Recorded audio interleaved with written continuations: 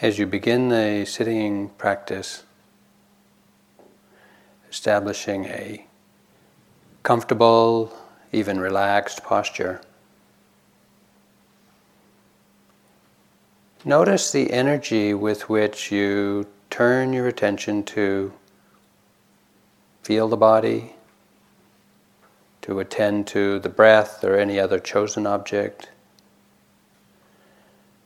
Is there a contraction around the forehead or a leaning forward into the present moment?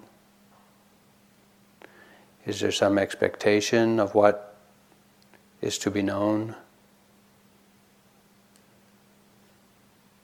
Is there an open, receptive willingness to experience anything that arises in the present moment?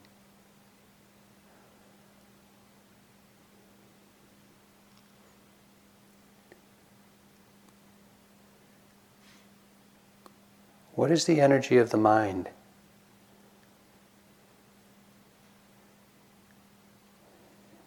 Is it vigilant or hypervigilant? Is it recognizing clearly or just diffusely? Are you mostly focusing on body sensations? Or are you aware of thoughts? Or is there a settling back into just the knowledge of awareness happening?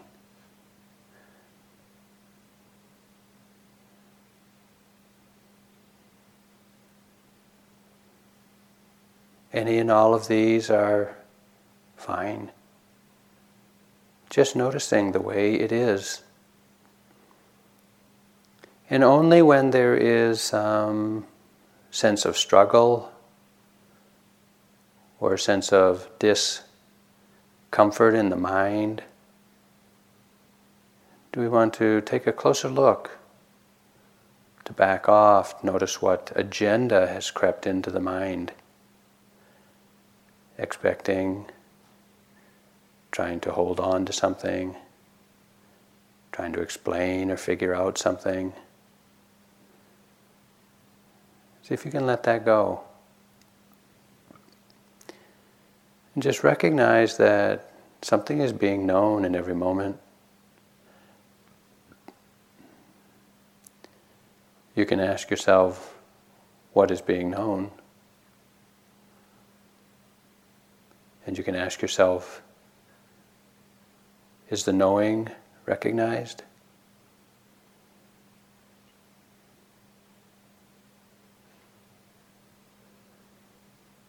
Experiment with your practice. Be careful not to just settle into a routine, a rut, a familiarity that you can fall asleep in.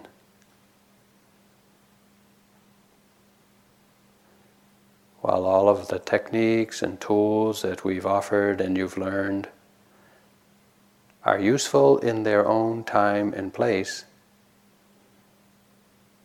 practice isn't really about becoming a technician or a perfectionist, doing anything. It's about a willingness to be present, to notice and acknowledge, to understand this is the way it is right now for me. And endure it if it's unpleasant or not what you wish.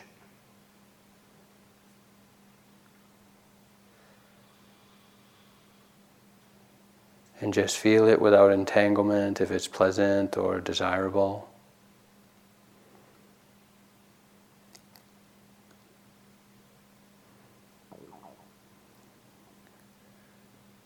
Sustaining the ongoing recognition of what is being known and the fact of knowing.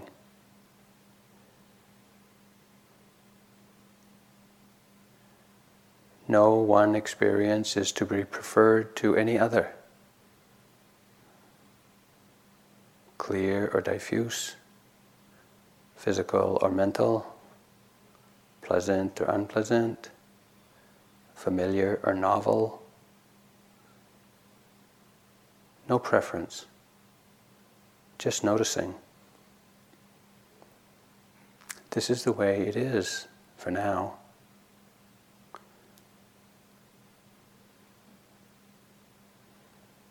We don't need to force change in any way or struggle with the way things are. But as attention settles onto and is sustained on any experience, you'll notice it morphs, it changes, it increases, decreases, changes location, quality. And the very fact of awareness changes everything too.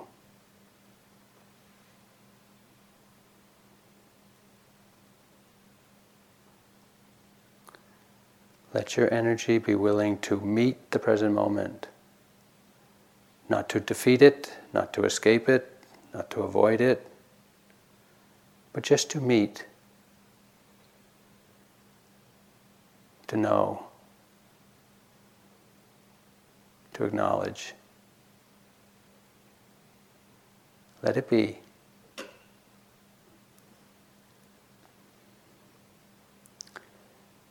Periodically throughout the sitting, refresh your attention. Refresh the mind. Take a new look at the familiar. Feel a little more carefully. Change the power of the lens on the mind. Get a little closer. Or if things are too tight, back off a little bit. Being careful not to get entangled in the defilements in relationship to any experience or object that has arisen.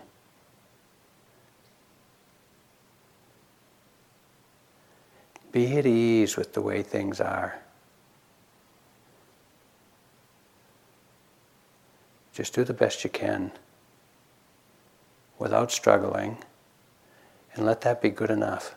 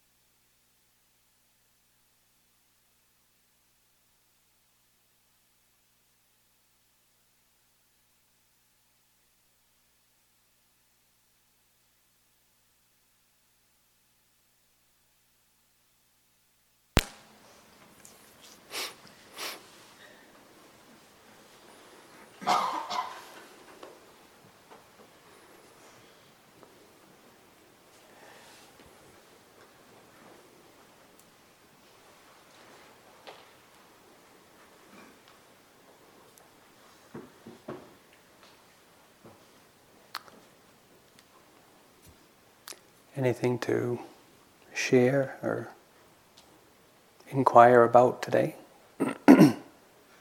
Joy? Teja talks about the importance of knowing from what attitude you're observing, or the mind is observing. Sure. From, and I was just wondering, what can you clarify that? Because is that the sense of observing the observing that should have the attitude, or observing what attitude is the mind is observing with? And I was trying to think and it just got very muddy in my head. It's curiosity or boredom sometimes. Just what are some you can talk about that? Yeah. So the question is about identifying any kind of attitude in the mind, either wholesome or unwholesome, that is attending the awareness, or that has arisen with the awareness. To give you just a very simple, sometimes when we have a primary object like the breath at the belly, and we're watching the rising and falling, sometimes you can feel, it's not like you're just sitting there going, okay, breathing in, rising, falling. It's like we go, it's like the mind goes, what's there? What's there? And it's not just receiving the moment, its experience. It's kind of like got an agenda to get it. Okay, it's subtle, but it's there. If you notice it, then you can relax. You relax the mind, actually. Relax the mind. The mind doesn't have to be quite so gripped. Or sometimes how you remind yourself to take notice. Sometimes it's like I can hear the tone of my mind going. It's got a little severe. It's more like I feel it in the body. It's kind of like a stare rather than a just softly receive. Sometimes we're looking at something like, just like, rather than just, okay, noticing. So these are subtle, but some of them are just really, I'm going to stay with this until I don't know, something, or I'm going to look at this. Or when discomfort arises in the body, you get this meat hook in the back, or an elephant stepping on your knee or something, and you go, I will watch this as long as it goes away. It's just it's kind of a negotiating with So these are just attitudes of mind that contaminate the just pure, uncommenting awareness. So it's like that. Wholesome attitude of mind is, just reminding yourself, open, receptive, no preference. What is this? So those are, there's no hunching, there's no staring, there's no agenda, there's no negotiating. It's just like this. So that's and you can notice it. It's not like you got to make the agenda another object to be noticed. It's just like as you're observing whatever, you can feel there's a little hook, there's a little pressure behind it. It's not just vigilant, it's hypervigilant. It's not just receiving, it's like, take me. There's subtleties and grossities around it all. Yeah. I'm wondering, if speaking for myself, if my mind is really entangled in these defilements, and I'm not making any sense, any progress, nothing. I find if I go and I do some physical exercise, it's my I'm being absorbed by the physicalness of it. Mm-hmm. And I think that the improved circulation to my brain might be helping. So I tend to want to do that a lot. Sure. I mean, the comment is when she finds her mind just totally entangled in defilements and just caught up in a real, bubbling cauldron of defilements, that if she just goes out and does something physical, you can walk, you can do some gardening, or some people will go do their exercise, their aerobics or their jogging or whatever, that, well, it just kind of like refreshes the mind to get away from the cesspool of defilements, and it's like, okay, great, that's okay, fine. Now, you did say, I find myself wanting to do that a lot. You can do it as often as you need to, but before you do, identify the defilements. That's all, just identify them. This is anger, this is pride, this is confusion, this is jealousy, this is just like, I don't know, doubt. Okay, just identify it and then go do what you want to do. Fine. Knowing that, okay, there just isn't the strength of mind right now to bear with those defilements, to stay present with them. And it is wisdom that says, you know what, these defilements, or this package, or this moment of defiled is overwhelming. To keep beating it, to keep struggling, to keep beating your awareness, your intention against this overwhelming pile of defilements is stupid. So don't do that. It is wisdom that says, you know what, this is overwhelming. I can't open to it. I can't be with it. I lose awareness. When you lose awareness because it's overwhelming, it's wisdom that says, this is overwhelming. This object of is overwhelming. This little awareness is going. And so it's wisdom for this awareness to say, "Ooh, I'm out of here. I'm going to go over here, recharge my batteries, get a good lunch, take a nap, go for a walk, have a cup of tea, refresh the mind, do a little metta for myself, recharge my batteries. Then I'll come back and take another look." Okay, like that. For as long as it takes, and it might take decades.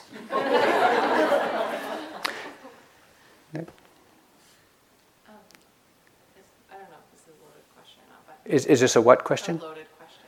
That's okay. I find myself spending a lot of time in the future. In the future? Yeah. Mm-hmm. Where I'm either planning or playing out conversations or whatever. Sure. And I have a hard time identifying it. Where other defilements like jealousy or whatever, I can feel them. Sure. So it's really easy for me to recognize that they're aware. Sure. But the future is just... Sure. Okay. So a lot of time, she acknowledges they spend a lot of time in the future, and it doesn't seem to be as noticeable or as easily noticeable as some of the other defilements, which are right in the present. You can feel them, and just like what to do. What activities is that? Futuring. Futuring. I mean, when you're futuring, you're futuring. And you can be planning, you can be scheming, you can imagining, you can be strategizing, you can be doing all kinds of things, but it's all about futuring. Okay? A couple of things about futuring. You can just notice, futuring, the futuring is happening in the present moment. There's nothing wrong with futuring. We do a lot of it. If we don't do any of it, well, we're not going to make, we're not going to pay our taxes on time. We're not going to, life is going to go by and we're going to miss some things, which would probably be okay. Maybe not taxes. But, so just notice futuring. Once you accept, the mind is just futuring, there's present moment awareness of futuring. If you're futuring and you go, take a look at that. Exasperation. It's like, here I am again, strategizing, scheming to make this future. Okay. Check the exasperation. What's the energy with which you're planning? So sometimes we're planning the future. We're planning, what we're going to do at the end of the retreat, or which person here we want to talk to when silence breaks, and we're planning. Well, what's the fuel of the planning? Is it because of desire for the future, or is it like fear of possible future, and so you're strategizing how to avoid something happening in the future? So is it fear that's fueling the planning? Is it desire that's fueling the planning? Is it just restlessness? Restlessness can accompany and does accompany planning and futuring and remembering, desire, aversion. But sometimes there's just restlessness. No desire with it, no aversion with it. It's just the mind going, da-da-da-da-da, an elephant in a phone booth. Yellow submarine. Oh, the fans are going. The light is shining. I think I'll go outside now. It's just like, that's restlessness. And we see, and believe me, there's a lot of restlessness. The content doesn't really get any traction in the mind, so it's not really developed into a full-blown desire, version, whatever. But it's just like, notice that. Do you find in teaching awareness that among the people that you teach, as their awareness grows, their loving kindness grows as well? So the question is, do I find that of those that I teach the practice of awareness to, does their loving kindness also increase?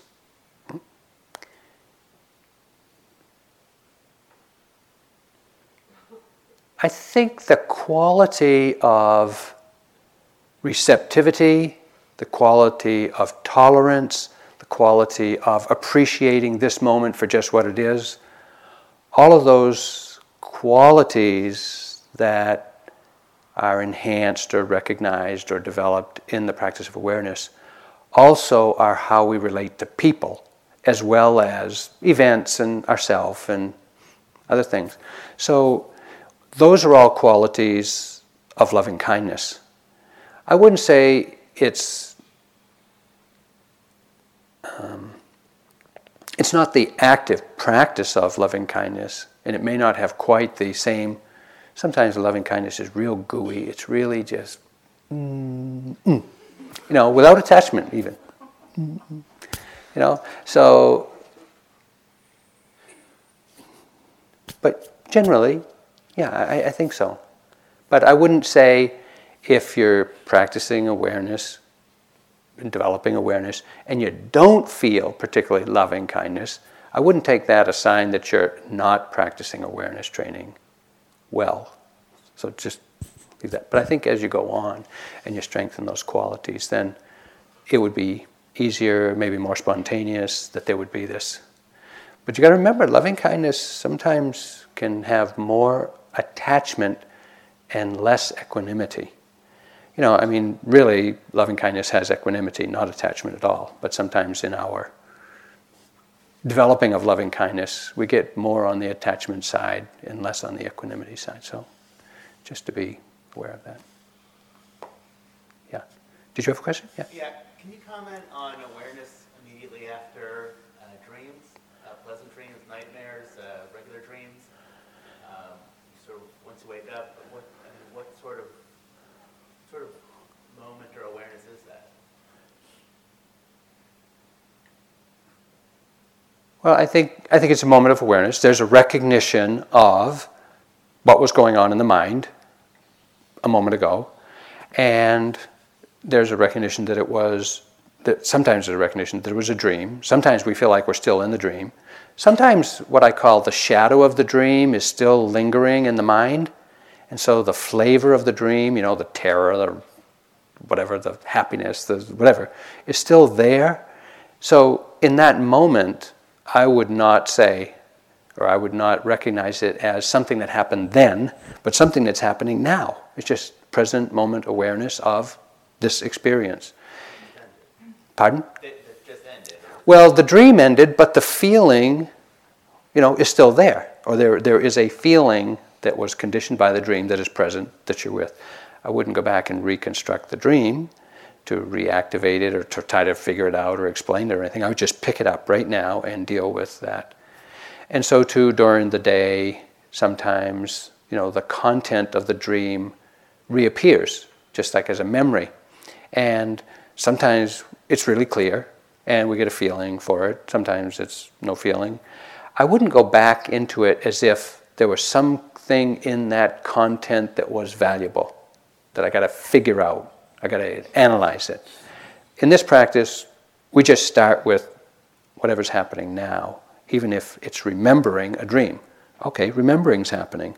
If the content of the dream or the flavor of the dream is commanding your attention or calling your attention, just recognize that. Oh, shame, terror, happiness, whatever. Oh, okay, with it, like that. So sometimes I have quite a few daydreams come up.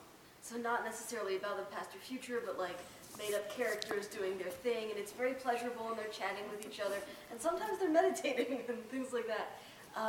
And so one thing I've tried to do is to notice maybe the emotion that's fueling this, or to notice what's behind it. Mm-hmm. And what's interesting is I'll often notice a sense that's very familiar, like also when I was younger, but it's present now, of like things are just not enough as they are. It's not okay for some reason.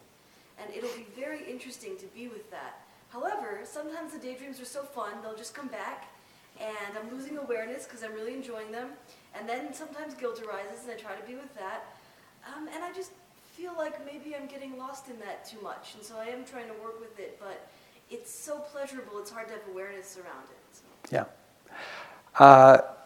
And this is one of those instances where in a check-in, this is what I would tell you. Choose an object like the breath or posture, stay with it longer. Okay. Yeah, really steady the mind a little more. Steady. The mind is very just kind of pulled easily, even though there's an awareness of what's going on. It's pulled very easily by things. Huh? So I would say steady the mind a little more, and that might only be a few breaths. It might be 5 minutes. It might be whatever. But just steady it so that you're seeing things a little more, not just on the surface. Remember, mindfulness plunges into the object. Mindfulness really goes into the object to get its essence from the inside. It doesn't just skim along the top of experience.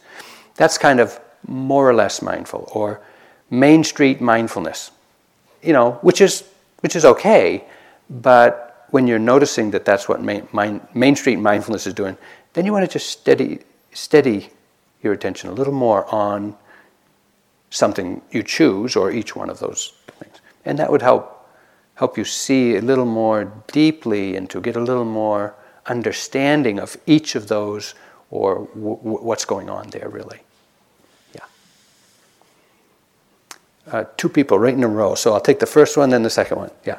Yeah, you're first. A few nights ago, you talked about sort of 3 different types of awareness. Awareness of an object, awareness of predominant experiences, and I forget what the third one was. Sure. I remember that. Could you talk maybe about those second 2 and what the difference? Yeah, I mentioned that you can choose an object to pay attention to, like the breath, the posture. You can have a primary object, which you start your sitting with, that you may kind of return to frequently throughout the sitting, primary object. Even while trying to do that, stay with a chosen object. When something predominant, and this is a predominant object, when a predominant object arises, pain in the body, loud sound in the room, strong emotion in the heart, then your attention will automatically be drawn there. You can't avoid it. It's a predominant object. It just commands your attention.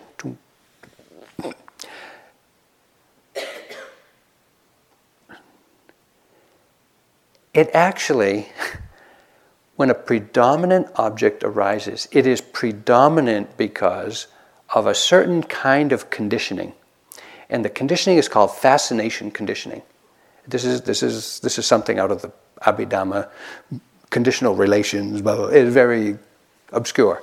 But nevertheless, the reason it is predominant to you, and maybe nobody else, is because of past karmic fascination with objects like that.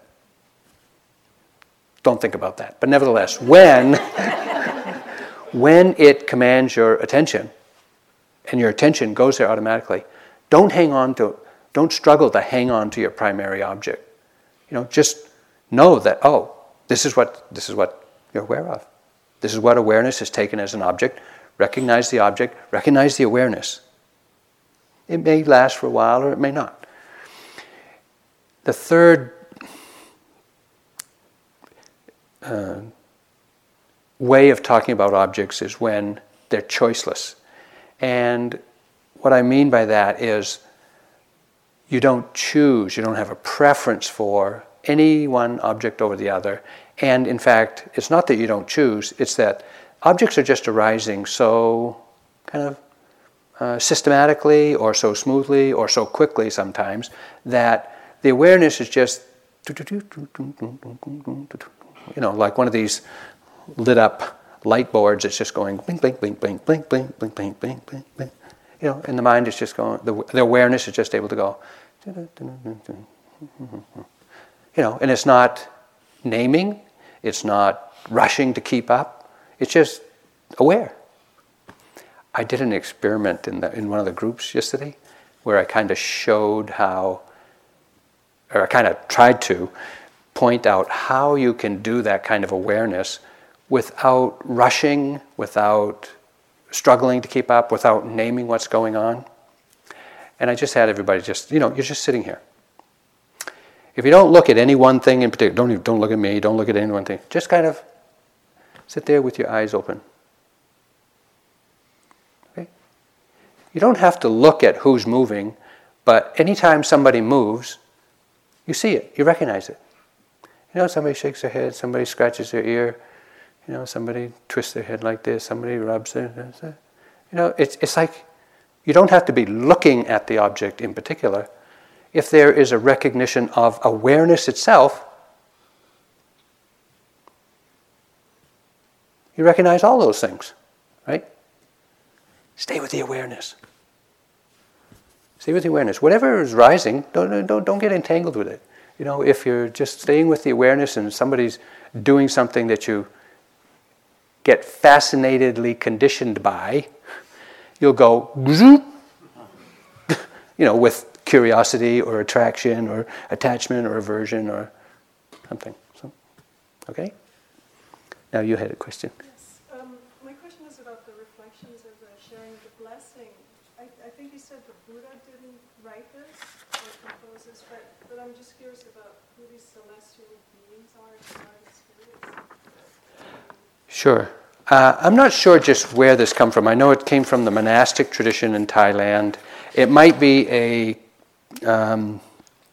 common kind of Buddhist reflection from way back that it just has been translated into English. So the question is, who are the celestial beings? Okay. And guardian spirits. Oh, well, in the Buddhist cosmology of 31 planes of existence, some below us, many above us, there are those who are in planes of existence higher than human, meaning the bodies are more refined, the minds are more pure. You get existence in those realms by being kind, generous, loving, and if you develop your mind through meditation, you get into the more exalted realms where you have luxurious lifestyle. But even on earth, there are beings sharing this space with us that we don't see. They're here. They're here to hear the Dharma. There are beings who are protective of the land, that kind of are the guardian spirits of this land. So we always want to say, may the guardian spirits of this land be happy, be healthy, protect what's going on here, make sure that there's no droughts, that the bugs don't eat the trees, and that the no evil spirits kind of move in to kind of bother us here, like that. So you always want to kind of pay homage to the protective spirits, the guardian devas of the land.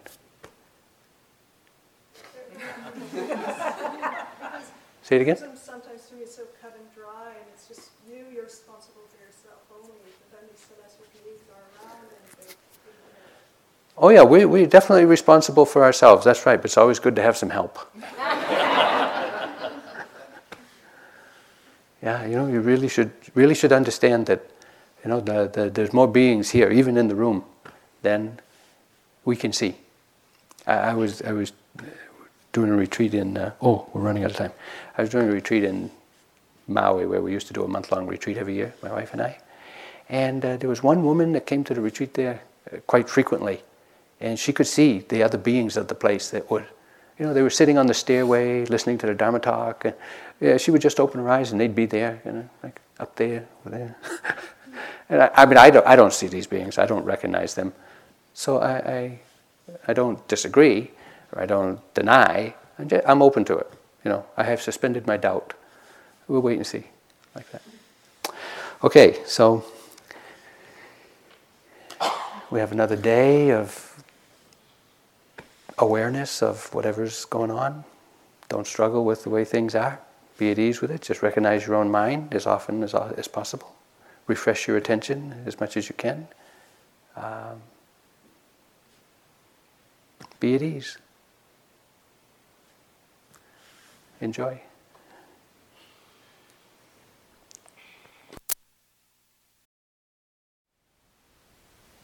Thank you for listening.